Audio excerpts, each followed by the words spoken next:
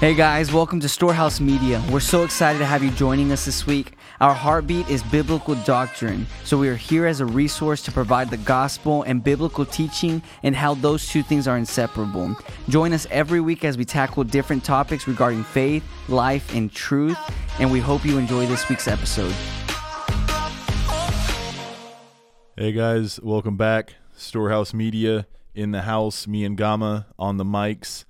Gama apparently also on the tech tables because he does two roles now. Man, dude, it's a little hard, but you know what? We're here. We are. It's complex, but we do complex things. Yes, we do. So we are pumped coming off of last week, especially because we got a lot of really good feedback in a day. You know, it's been 24 hours, and we've had a lot of feedback on yesterday's drop on does God exist, right? Yeah. Like, do we know that he exists? Yeah, which technically for y'all, that's last week.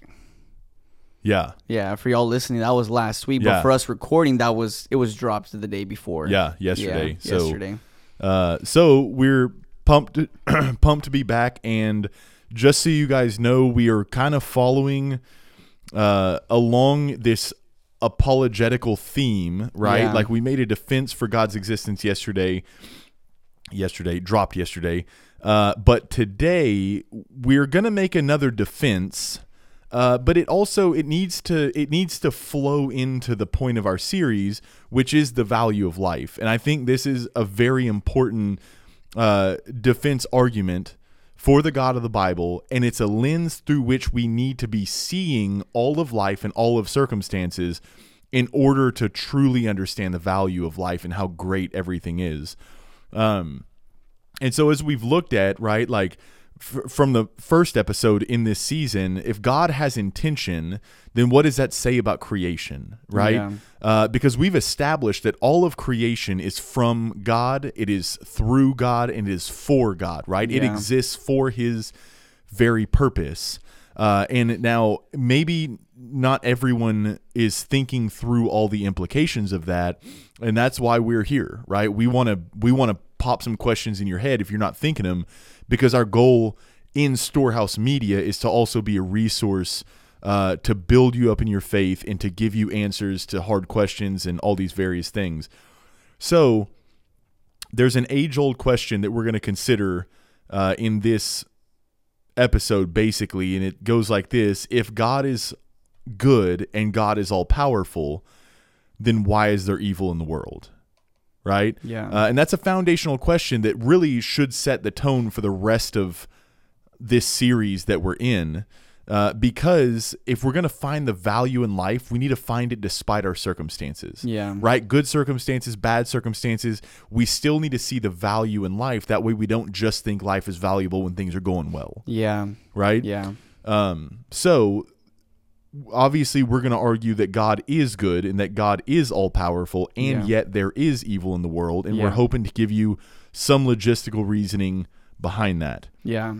But before we jump into that, let's first set a biblical foundation for these two characteristics of God that we're claiming God to be, right? Yeah. We don't want to just say God's almighty, and we don't want to say God's good, and Scripture doesn't say that he is. Yeah. You know? We got to lay down this foundation first. Yeah. So starting out, God being almighty. So I'm just gonna read 5 verses off that speak of God being almighty, and then we'll kind of discuss and dialogue that for a second. So Genesis chapter 17, verse 1, if you remember, Abraham has already had Ishmael, a son with the servant woman, Hagar, and Ishmael is now 13 years old, and God's showing back up on the scene to let Abraham, who's 99 years old, know, hey, Ishmael's not the kid I promised you. You're going to have a kid with your wife, right? Yeah. And how does God introduce himself? It says, when Abraham was 99 years old, the Lord appeared to him and said, I am El Shaddai, God Almighty. Right? So God introduces himself to 99-year-old Abraham right before he's about to make him a very miraculous promise and say, just so you know, this is the Almighty on the scene. Yeah. Genesis 18:14. So one chapter later, when the news is being broken to Sarah, Abraham's wife, she's 89 at the time. Yeah. Is anything too hard for the Lord? I will return about this time next year and Sarah will have a son, Yeah. right? So there's nothing too difficult for the Lord to do. It's not Yeah. like he's not having to turn wrenches and like I'm thinking about like when I'm working out and doing back squats or something. Yeah. You know what I mean? There's times where I have to put forth actual effort to get the bar up. Yeah. Right? There's no such thing As as having to that put for God. effort. Yeah. Right. He just can do it. Numbers 11:23. Then the Lord said to Moses, has my arm lost its power? Now you will see whether or not my word comes true. Yeah. And so he's saying how powerful he is to be able to bring his purposes to pass. Jeremiah chapter 32, verse 17. O sovereign Lord, you made the heavens and the earth by your strong hand and powerful arm. Nothing is too hard for you. Nothing, no thing. Now let's go back to episode 1, or maybe it was last week, whichever one, when we talked about nothing. Yeah. Nothing is no thing, No right? thing. So there's nothing on the list of things that exist Yeah. that is too hard for the Lord. Yeah. Ephesians 3:20. Now all glory to God, who is able through his mighty power and work within us to accomplish infinitely more, immeasurable, infinitely more Yeah. than we might ask or think. Yeah, I love the words, right? And this is intentional. It's the Lord speaking through his word. He says, is anything too hard? He mentioned, we saw 2 scriptures where it said too hard. Yeah. Right? Because like, it'd be one thing to say, is anything impossible? Like, for example, let's say someone who struggles with weight, they're very, very, very overweight. Right. It's not impossible for them to lose weight, but it's very hard. It is very difficult. Right?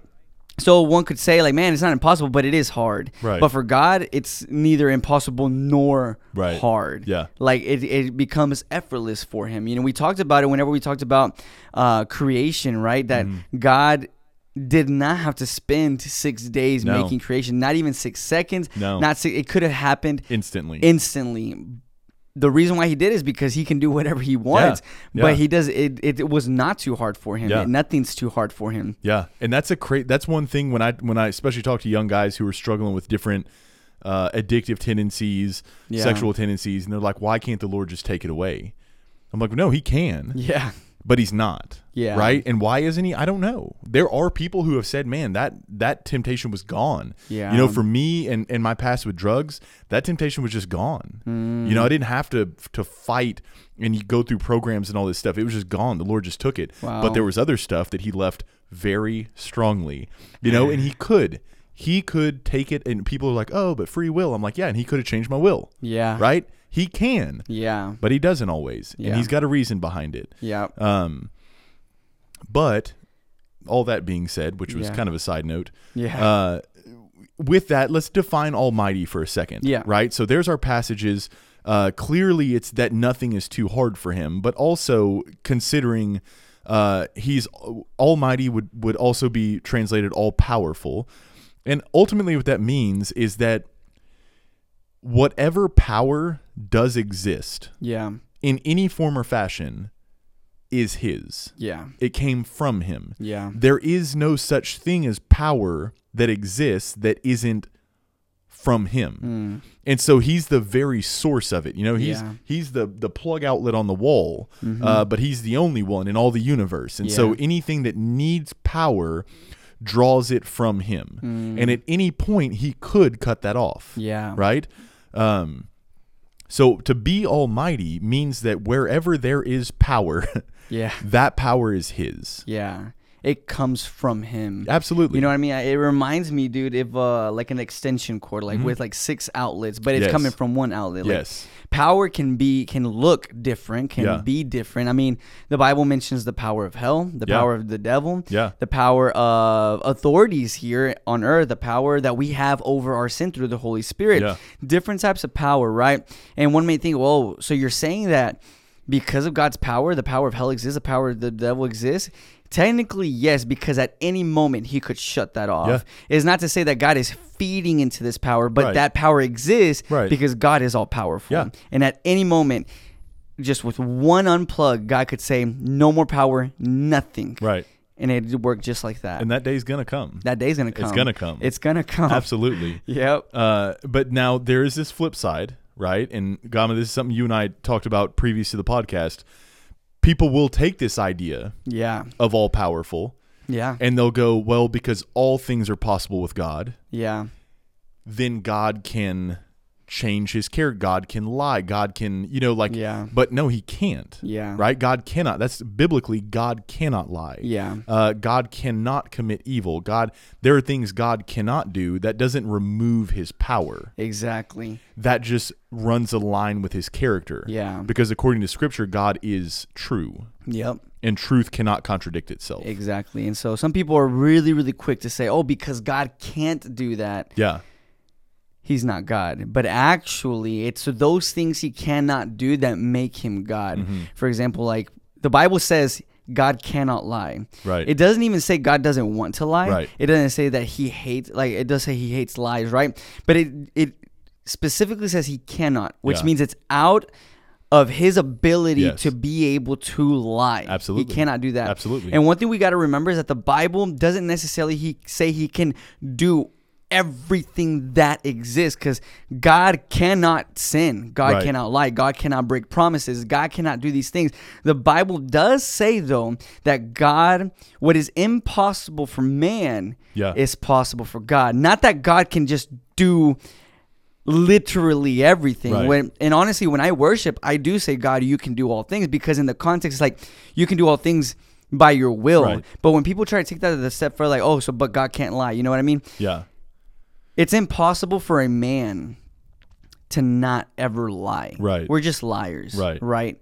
It's impossible for a man to just never break his promise. We break promises. Yeah. But for God, it is possible. That's why Scripture says, and I think it's in the Gospel, and in one of the Gospels, it says, what is impossible for man It is possible. is God. possible for God. You have Yeah. to keep that in mind. And Yeah. remember the question that we had brought up? I think this is a good time to talk about it. Is there's another question out there. I don't know how old this one is. I'm pretty sure it's old. But the question is this.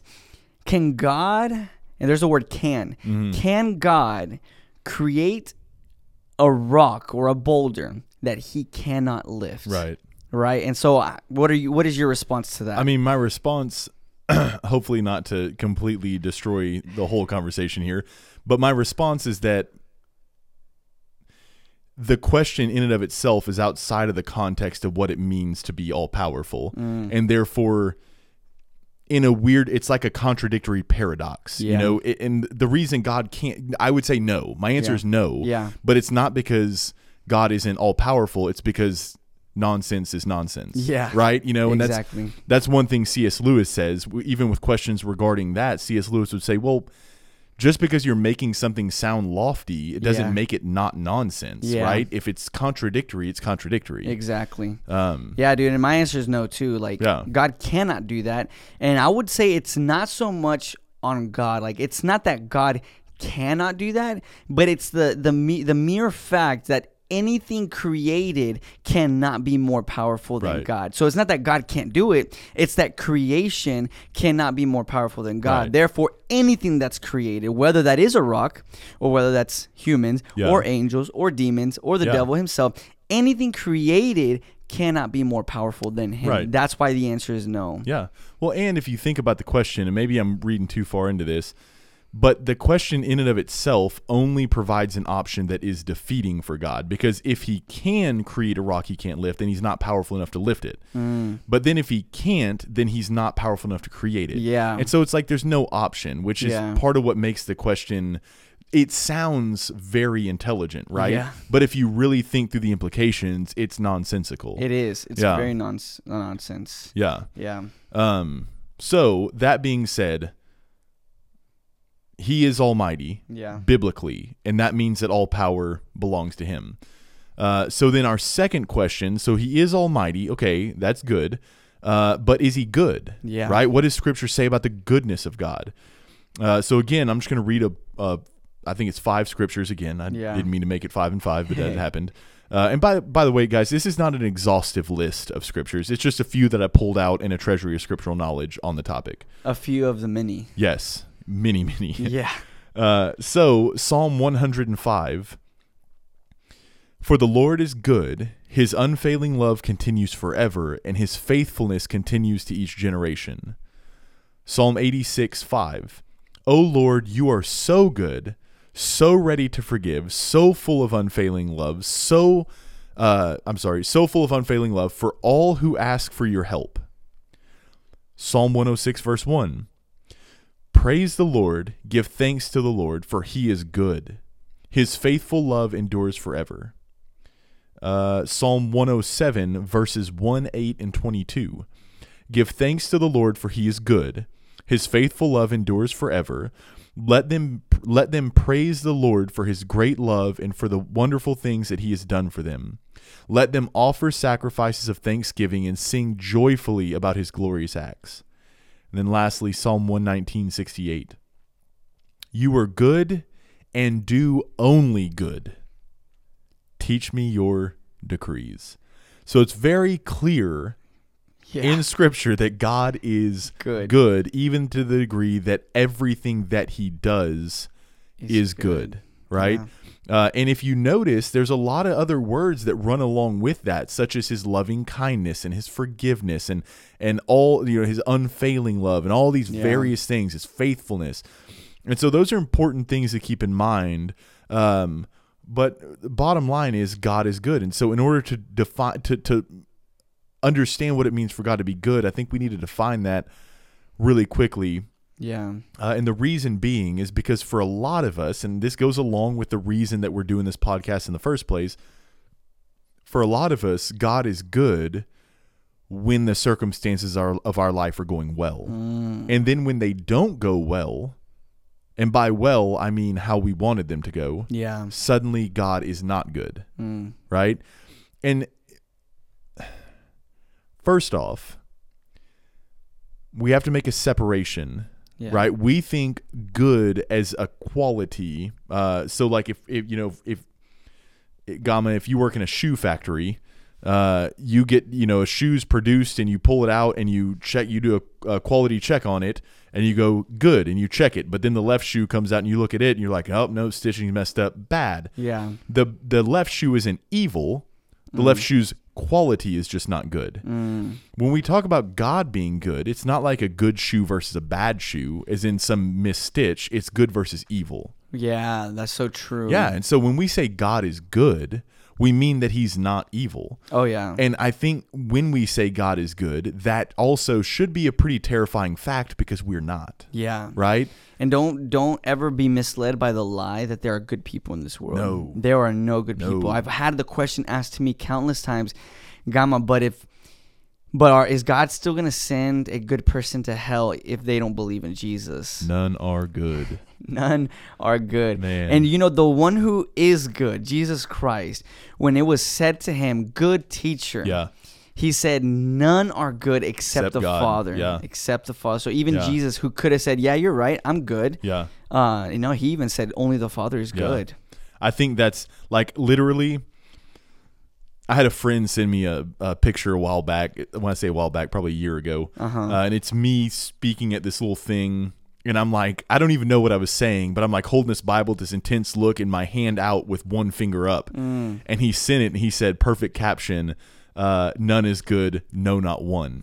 Because it's literally a line I'm known for from Romans 3 is none is good, no, not one. Yeah. Which is Romans 3:12 for those of you who are wondering. Yeah.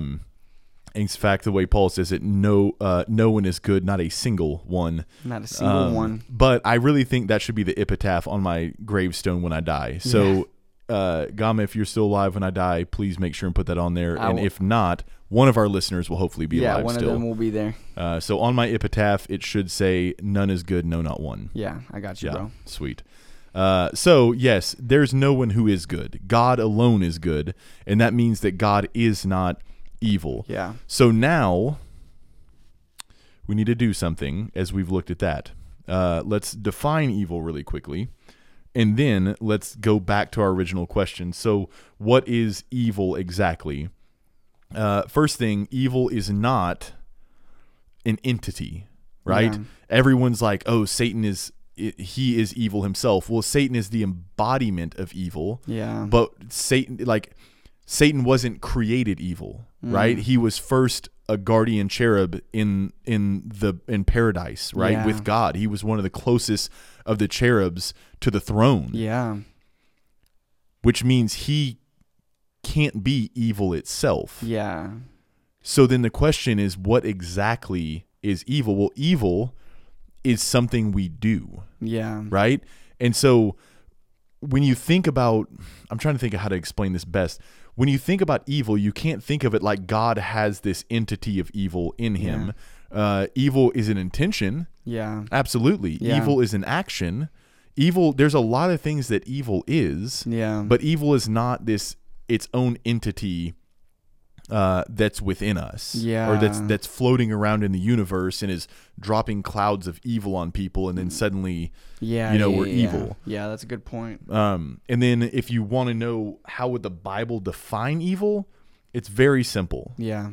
Treason against the throne of God. Oh yeah. If the very second you look at God on his throne and you go, I'm not submitting to you in that area. Yeah. That is evil. And that's where that's where evil essentially came from, was Satan's choosing to not want to submit to the rule of God. Yeah. And so he was cast out. Yeah, it's kind of like in a very, very similar way, disobedience to parents. Like think about it like that. Disobedience in a very, very similar way as to how Daniel was explaining it is not this thing that's floating around. It's not this force.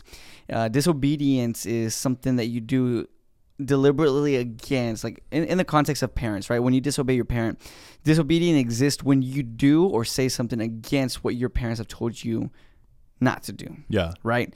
And so in the same way, evil exists only when an action has been done that is against what God has told us not to do. Yeah. So like when you do something God said not to do, that's evil. Yeah. All right. When you don't do something God has told you to do, it's just as evil. Yeah. You know what I mean? So that's what evil is. And I think a good point to bring up is the understanding that evil, and this is going to help the rest of the outline that we have for you guys.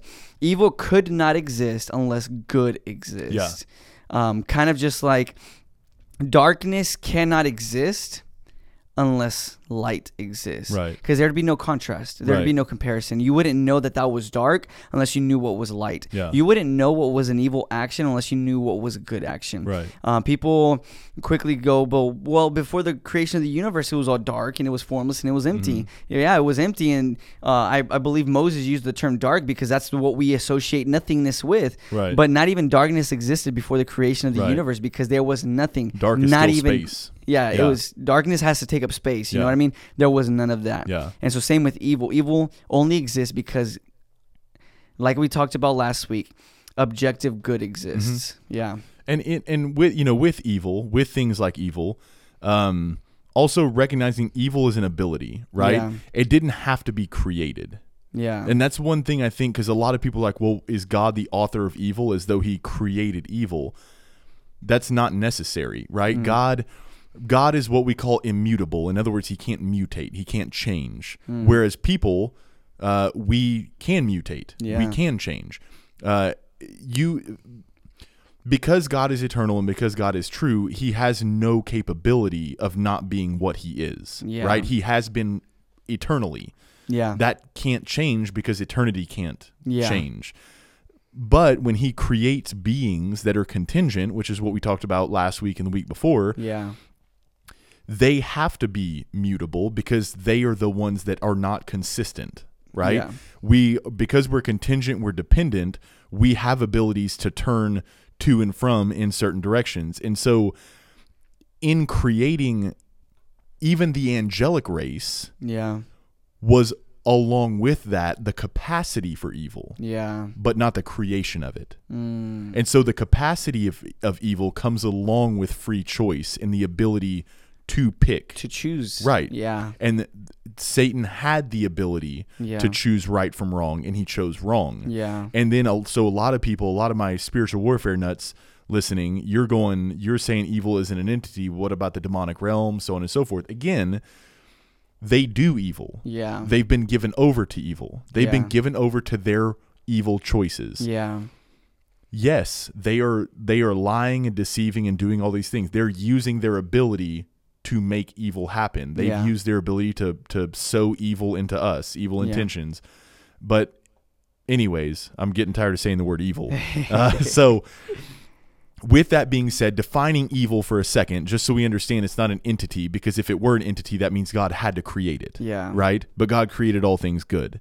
According to Genesis 1, at the end, he looked at everything that he created, including the angelic race, and saw that it was very good.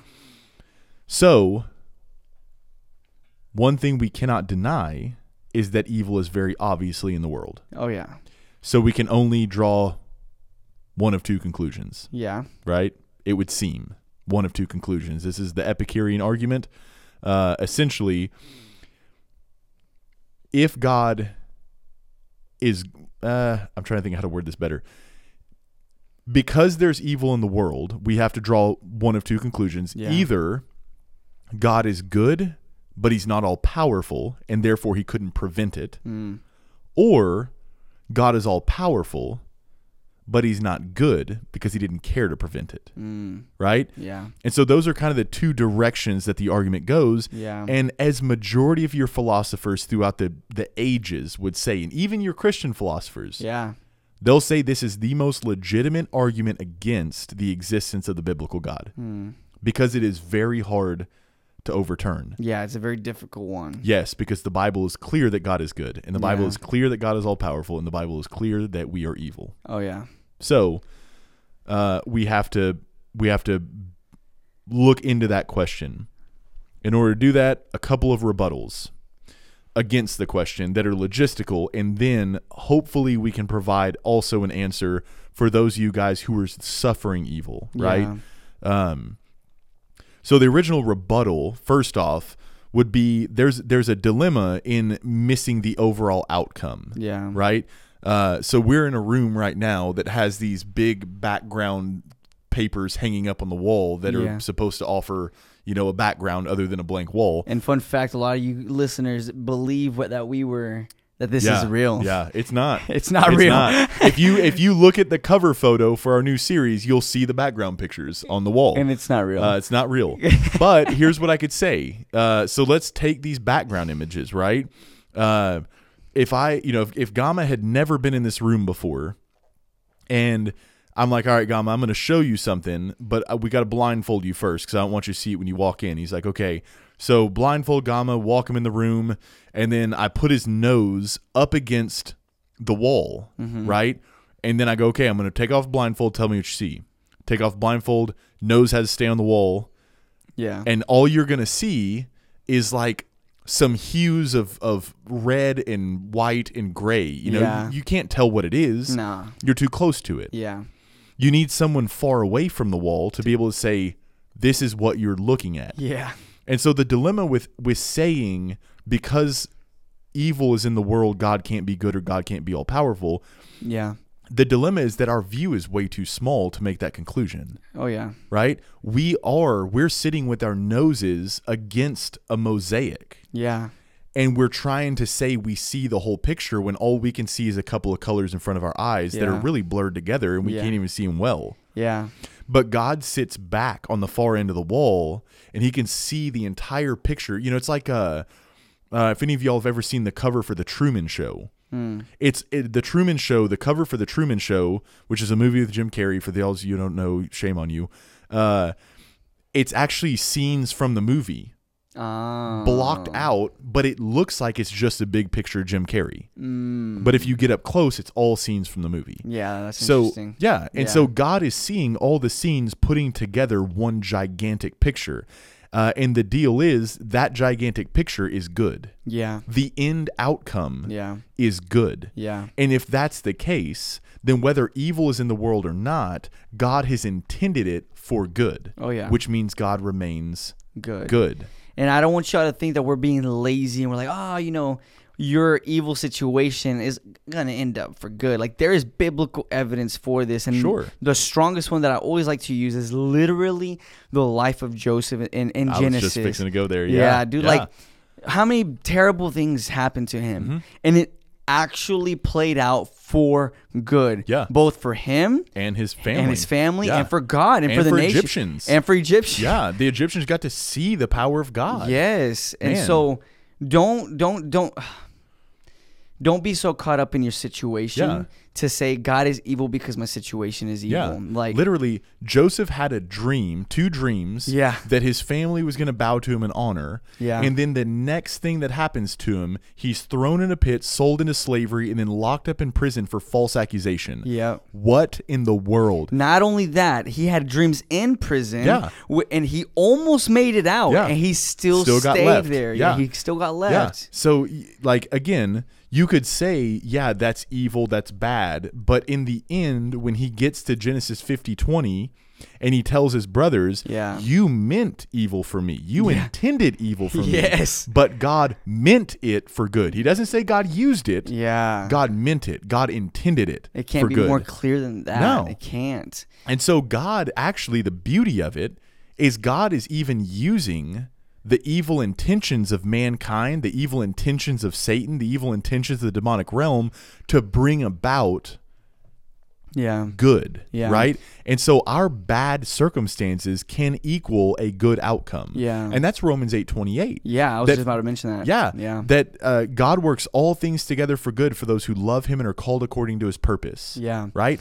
All things. And we're not trying to be apathetic with your situation. No, If you're no. listening and you're going through hell, Right. you're going through the toughest times, we're not here to say that your situation is meaningless, that it's not to care for, that it isn't important, it isn't nothing. Like, no, we're saying that yes, it definitely takes a toll on us because we're human. We have feelings, we have emotions, we take on physical and emotional and mental damage, and life crises affect us Yeah. really, really badly. And I know a lot of stories of people just going through the worst of it. Yeah.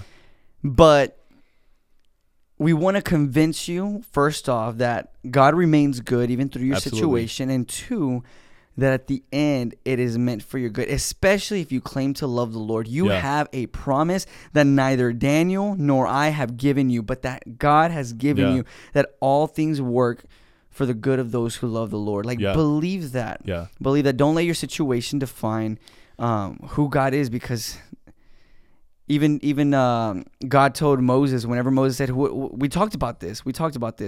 What do I tell the people Yeah. whenever they send me? Yeah. He's like, I am. Yeah. Tell them that I am has sent you.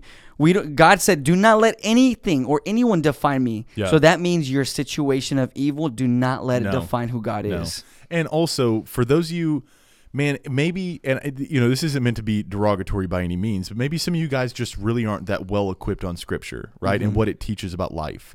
And maybe a lot of you guys, you're fixated on a lot of motivational statements and even motivational verses of Scripture, and you're looking at your life and you're confused, going, wait a minute, why doesn't my life seem to be adding up on this? Yeah. And essentially, and this isn't to throw stones, but you might be falling into a more prosperity faith, and so here's something I would strongly encourage. I would encourage to read a book of the Bible that you will never hear preached at a prosperity church, and it's Ecclesiastes. Sit down with the book of Ecclesiastes and read it, because what Solomon's going to do is he's going to give you the painful truth about the reality of our life. Of everything in the world. Absolutely. Yep. And so if any of you are just confused and you're like, why is my life seem so off the charts in comparison to some of these big promises, sit down with Ecclesiastes. That's just my strong recommendation. Read it all. Yeah. Read it It's all. only 12 chapters. Yeah. It's an easy read. It's fascinating because Solomon is so honest. Yeah. Man, he's so blunt. I love that book. Dude, I love it too. Yeah. Dude. The first time I read it, I'm like, this guy is going Yeah. through it. Yeah. And so, Man. yeah. So, all that being said, one more logistical argument before we try, hopefully, to give you guys some kind of hope in the midst of your suffering, right? Yeah. There is an argument that I don't know exactly who created it, but I've heard it through a man named Alan Plantinga. And essentially it goes like this. If Gama and I, so let's say me and Gama decide, you know what, we're going to go do some wilderness camping, right? Yeah. And so we go out to the Sam Houston National Forest and we post up on this little spot next to the lake where I like to camp. We got our, tents are set up, fire's going, and we're just hanging out. And I say, hey, Gama, will you do me a favor really quick? He's like, yeah, what's up? I'm like, will you go and check your tent to make sure that our Great Dane is in there? Because we brought a Great Dane, a giant dog, right? Yeah. Gama goes over. If you've ever seen a Great Dane, you can't miss it. Yeah. He unzips the tent. He sees a Great Dane. He zips the tent back up, comes over, says, Daniel, Great Dane's in the tent. Yeah. Right? Obvious. Now let's flip it. And I say, hey, Gama. And he's like, what's up, bro? And I'm like, hey, will you do me a favor? He's like, yeah, man. And I go, will you go check the tent? Go check your tent really quick and see if there's any dust mites in it. Gama's going to go over there. He's going to unzip the tent. He's going to stare into what appears to be an empty tent other than a sleeping bag. Yeah. And then he's going to come back and be like, hey, man, I didn't see him. Yeah. Right? No, you didn't, because you can't. You can't. You need a microscope Yeah. to see a dust mite. Yeah. A very powerful one. Yeah. But just because you can't see it doesn't mean it's not there. Yeah. And so just because you can't see the good in a circumstance or even a series of circumstances in your life does not mean there is not good in the outcome. Wow, dude. And I have a perfect example for that. That is a true story. Yeah. I was listening to the radio, KSBJ, and I was listening. They had asked a question to the listeners saying, hey, you guys feel free to call in. We want to hear any testimonies of a situation you thought was bad, but it ended up playing toward good. And this lady called, and I was listening. And, dude, this left me breathless, jaw on the floor and everything. The lady said, so the lady had a son, and the son's girlfriend had got in a car accident, okay? And so it was a very terrible situation. She actually hurt her back pretty badly. Like, she tried playing it off for a few days, like, no, I should be fine. But she had a very hard time staying seated, walking around, stuff like that. So this lady had told his son's girlfriend, go to the doctor and get it checked. And so she ended up going to the doctor. She went, and they ended up doing, I'm not too technical on like all the terms, like if it was an MRI, a CAT scan, I don't know those things, okay? But she went and she got checked. I think it was an x-ray or whatever it may have been. They went to go check on her back because it was hurting. They found very, very newly created cancer in her back. Yeah. It was early enough that they were able to just pull it out, and she did not have to deal with cancer. If she were to have waited years longer, months longer, it would have grown to the point where they would have had to start doing treatment on her. Yeah. But it was so freshly on her back. It wasn't caused by the accident. Yeah. It was going to happen anyways. Yeah.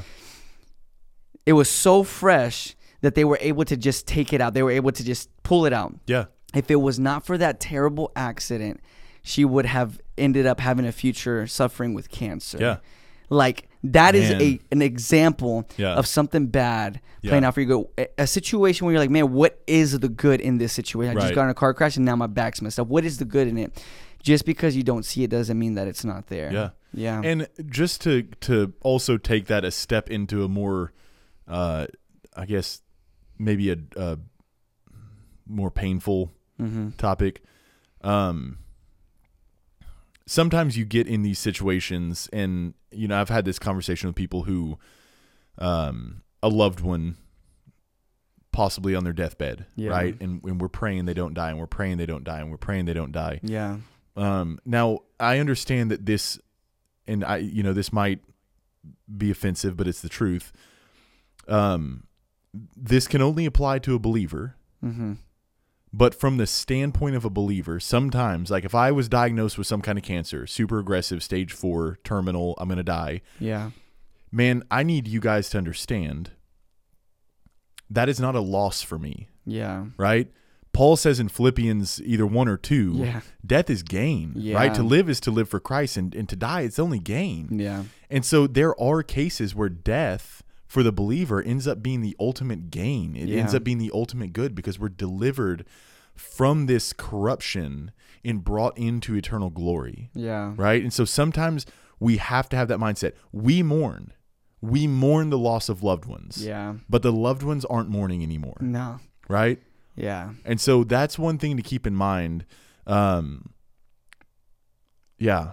I don't know. That I just don't, like, you shared that story. I'm like, man, that is freaking powerful. But then I'm like, what about the circumstances I've had with people that come to me with situations like that, and they lose a loved one, or and they're like, where was God? Where was the good? Right. Yeah. And the good for them is that they're delivered from corruption. And then the good for you I don't have an answer, right? I wish I could. Yeah. And I was actually at a really interesting last week. I was a few cars behind a very small car accident, and I had pulled over, and I was asked at one point, not in any like, they weren't asking negatively. They were just curious. They were like, well, hey, what do you think the good is in this? And I was like, I mean, we've had the opportunity to help, serve this other lady that's been involved, and, there's these various things. But overall, I don't know that I could give the good to the exact circumstance always, right? Yeah. We can't. Sometimes we don't have an answer to that. God does, Yeah. right? In his infinite wisdom, God does. Yeah. But we don't, because our wisdom and our understanding is so finite. But here's what I can say.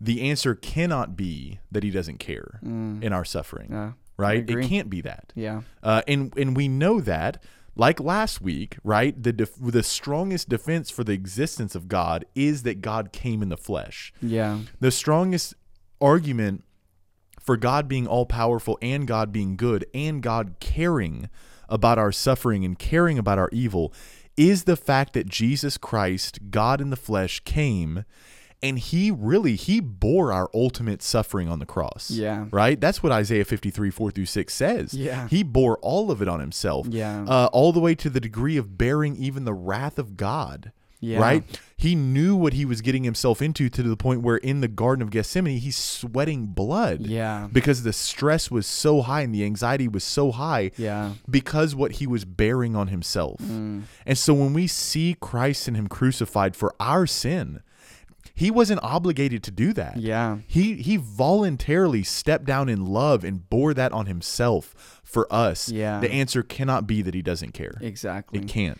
And you brought up a really good point, and it brought this thought to my head. Like, we suffer, but it leads to good because it's promised by the Bible, and it leads to glory. Yeah. Right? We don't have to go through suffering that leads to destruction or condemnation, because Jesus already did that. Absolutely. That is so important to understand. Like, even the suffering you are going through, give glory to God that suffering is not because of your sin. It is not because of your infidelity to the Lord. It is not because of your fall to his glorious standard. It is not because of that. It's because life happens. The only person that experienced suffering that led to destruction and condemnation and God's wrath was Jesus. Absolutely. No one outside of Jesus got to experience that type of suffering. Yeah, and that's why Paul says in Romans 8:1, there is therefore now no condemnation for those who are in Christ Jesus, because Christ was condemned. Yeah. But also, for those of you who are struggling with your life circumstances, there's something you have to keep in mind. Agreed. It is not a result. It's not God's judgment on your sin because Christ was judged. Exactly. It's not God's wrath or anger toward you because Christ was punished by that. Yeah. If you believe Christ, none of that is directed toward you. Yeah. Because Christ took it. Yep. Now, where do we stand? Similar, Tim Keller, I love how he puts it, talking about Jacob, right? Jacob wrestled with God. He says that Jesus is the true and better Jacob, who wrestled with God and took the ultimate blow of death, so that we only receive the blow of discipline and grace, right? Discipline. I love that. And so Hebrews 12, starting in verse 5, this is what the author of Hebrews says, just for those of you who are in the midst of suffering, right? Yeah. And you're wondering why. Again, we may not give a direct answer, but he says, starting in verse 5, and have you forgotten the encouraging words God spoke to you as his children? He said, my child, don't take light the Lord's discipline, and don't give up when he corrects you, for the Lord disciplines those whom he loves and punishes each one he accepts as his child. Yeah. As you endure this divine discipline, remember that God is treating you as his own children. Whoever heard of a child who never was disciplined by his father? If God doesn't discipline you as he does his own children, it means that you are illegitimate and you are not really one of his children at all. And so when you think about that, and some of you guys are going, okay, like what the heck? Discipline makes it sound like I did something wrong. Yeah. Keep in mind, maybe you did. Yeah. Right? Sometimes it's the consequences of our actions, but other times, keep in mind, your heart is a constant idol factory. Yeah. When God disciplines us, it means he's shaping us. It means he removes things from our lives that he knows the overall outcome will not be good if we keep it. And discipline looks different in every person, Sure. in every situation. Like, let me ask you this. How did discipline look for you growing up? A belt. Yeah. Yeah. I never really I think I got grounded once when I was like 9. And I hear so many people that don't get hit by the belt and are just grounded. Yeah. Discipline looks different depending on the person, depending on the parent, right? Yeah. And so discipline looks different in your life, differently depending on the situation. Like, Yeah. I can say personally, I got disciplined last night by God. I went to a Bible study. The person that gave that Bible study, I feel like God was directly speaking to me about the idols that I have in my heart. Yeah. And I'm like, dang, like, I promise you, it's been a long time since I heard such a convicting, such a disciplined word of the Lord, man. And it was a discipline, but that discipline looks different than the other ways that the Lord has disciplined me in the past. But the thing is, like, even when you want to say you are being disciplined for what you've done, you can't say that you're being punished and condemned for what you've done, because Right. that doesn't exist. You're not suffering because of something that you did. Even the discipline in your life proves that God loves you. So what more, the suffering that leads to glory and the suffering that leads to good? Yeah. Doesn't that mean he also loves you all the more? And keep it in mind, God uses most oftentimes, God uses the suffering in this life to remind us this is not our home. Yes. Right? C.S. Lewis, I looked this quote up. It doesn't run completely in hand with this, but it was in a conversation I was having last night. But just a reality check. C.S. Lewis says this. He says, "These things, the beauty, the memory of our own past, are good images of what we really desire. But if they are mistaken for the thing itself, they turn into dumb idols, breaking the hearts of their worshipers. For they are not the thing itself. They are only a scent of a flower we have not found, the echo of a tune we have not heard, news from a country we have never yet visited." In other words, he's saying, we have blessings in this life. We have things in this life that we enjoy, Yeah. and those are gifts given to us from God. But because our heart is idolatrous, Yeah. right? Because our heart is idolatrous, we'll make those things into ultimate things where we make this life our home. Yeah. God has to be constantly shaking the cage. Otherwise, we will very quickly do that. Yeah. And so we'll idolize the things of this life. So God reminds us this place is not where we belong. Yeah. Man, I love that. Yeah. I mean, it says it in Romans somewhere. You might know. But it says that we are subject to God's curse, and that curse is we're corruptible. We perish. We go through pain. Like if I take a knife right now and I slash you, what's gonna happen? You're gonna bleed. You're gonna get hurt because you are bound by the physical. We talked about restraints a couple podcasts ago. Yeah. The restraints of the Lord. One of those restraints is you're bound by what you are in, and you're in a fleshly, physical body that endures suffering, that has to endure corruption, that has to endure perish. And because of sin, yeah. Yeah, and because of sin, you know what I mean? But Colossians 3:2 says, look not at the things of this world, but look at the things that are above. Right. Don't look at, like Daniel said, don't see this as your permanent home. This is not your permanent home. Your permanent home is in heaven. Yeah. Where your body cannot be killed by people or destroyed by moths and thieves, like that, like the word of God says. Like, look forward, guys. I want to encourage you guys. Like, yes, we go through tough situations.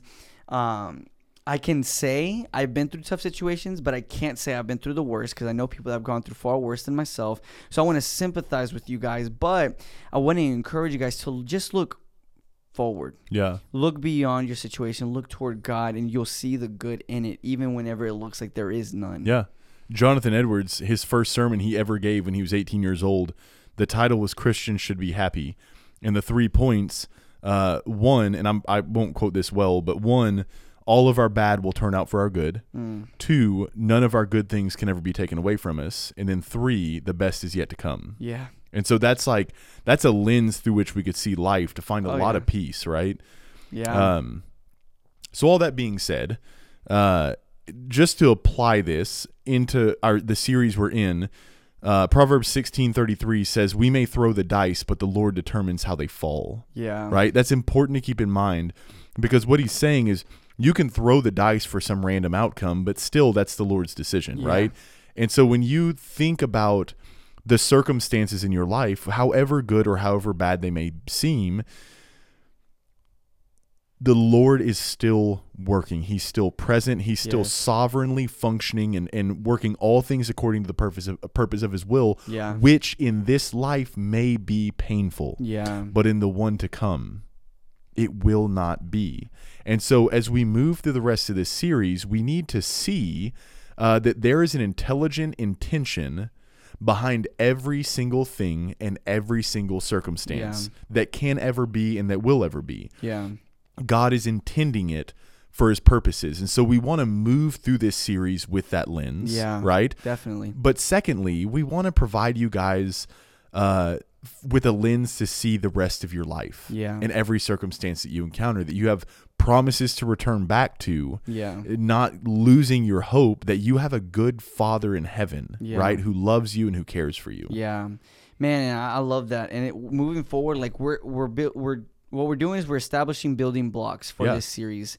And like we mentioned in the previous podcast, it's gonna lead to every aspect of life. We're gonna hit it. We're gonna hit it using, like we said, Genesis 1-3 and all of Scripture. Really, so far, to catch you guys up, we had our first episode of this series, right? God exists, and we saw it through a scriptural lens, through the lens of Scripture. God exists, and He's actively working in our lives. Last podcast, right, we talked about the universe being created with intelligence. Mm-hmm. And this podcast, we really aimed at all of creation being out of intention, out of purpose, and out of value. Yeah. So going forward, know that there is a creator out there that created intelligently and intentionally. Yeah, and he is intentionally running the clock right now. Right now. Everything. Every single thing. And so moving forward, I'm excited for just every step that we're going to take in this series. And so I want to encourage you guys again to share this podcast. Yeah. You don't really hear us saying that a lot through the mic, right? But we want to do it because we know how much people need to hear this. When Daniel and I first started this podcast, what was really in our hearts was that we want to be able to provide something that isn't out there a lot, which is the truth, which is resource, which is really like just a way of seeing life through the lens that God has given us, but not many people are willing to see it through that lens. Yeah. And so share this, guys. I really encourage you to share it. We've heard a lot of good feedback, a lot of encouragement. And so let's keep doing that, not for my glory, not for Daniel's glory, for God's glory. Yeah. Let's pray, man, on that note. Yeah, dude. Shoot. Father, we thank you that according to your word, you are going to get glory no matter what. And so I'm thankful for that, Father, because I know how deceptive our own hearts can be. But it's so comforting knowing that no matter what our motive is, Father, you will be glorified. I'm praying that our hearts stay in motive with your glory, and that you guard us and you protect us. And we pray, Lord, that as this podcast continues to be a resource for the listeners, Lord, that you would provide their hearts with all the spiritual blessings in Christ, that you would give them peace and knowledge and understanding and wisdom, and that you would stir their hearts through your word to pursue you stronger, to walk with you greater, to love you more. Father, our hearts are so idolatrous, and your first commandment is that we should have no gods before you. Lord, let your truth penetrate through the darkness and the hardness in our hearts so that idols just fall off the same way Dagon did. And may you be glorified for your name's sake. Amen. Amen. All right, guys, we'll see y'all next week. See y'all next week. Thank you so much for listening. We hope this podcast has served as a blessing to you. If you want to contact us or want more information, visit our website at storehousemedia.org or follow us on all social media platforms at Storehouse Media. Until next time, grace and peace.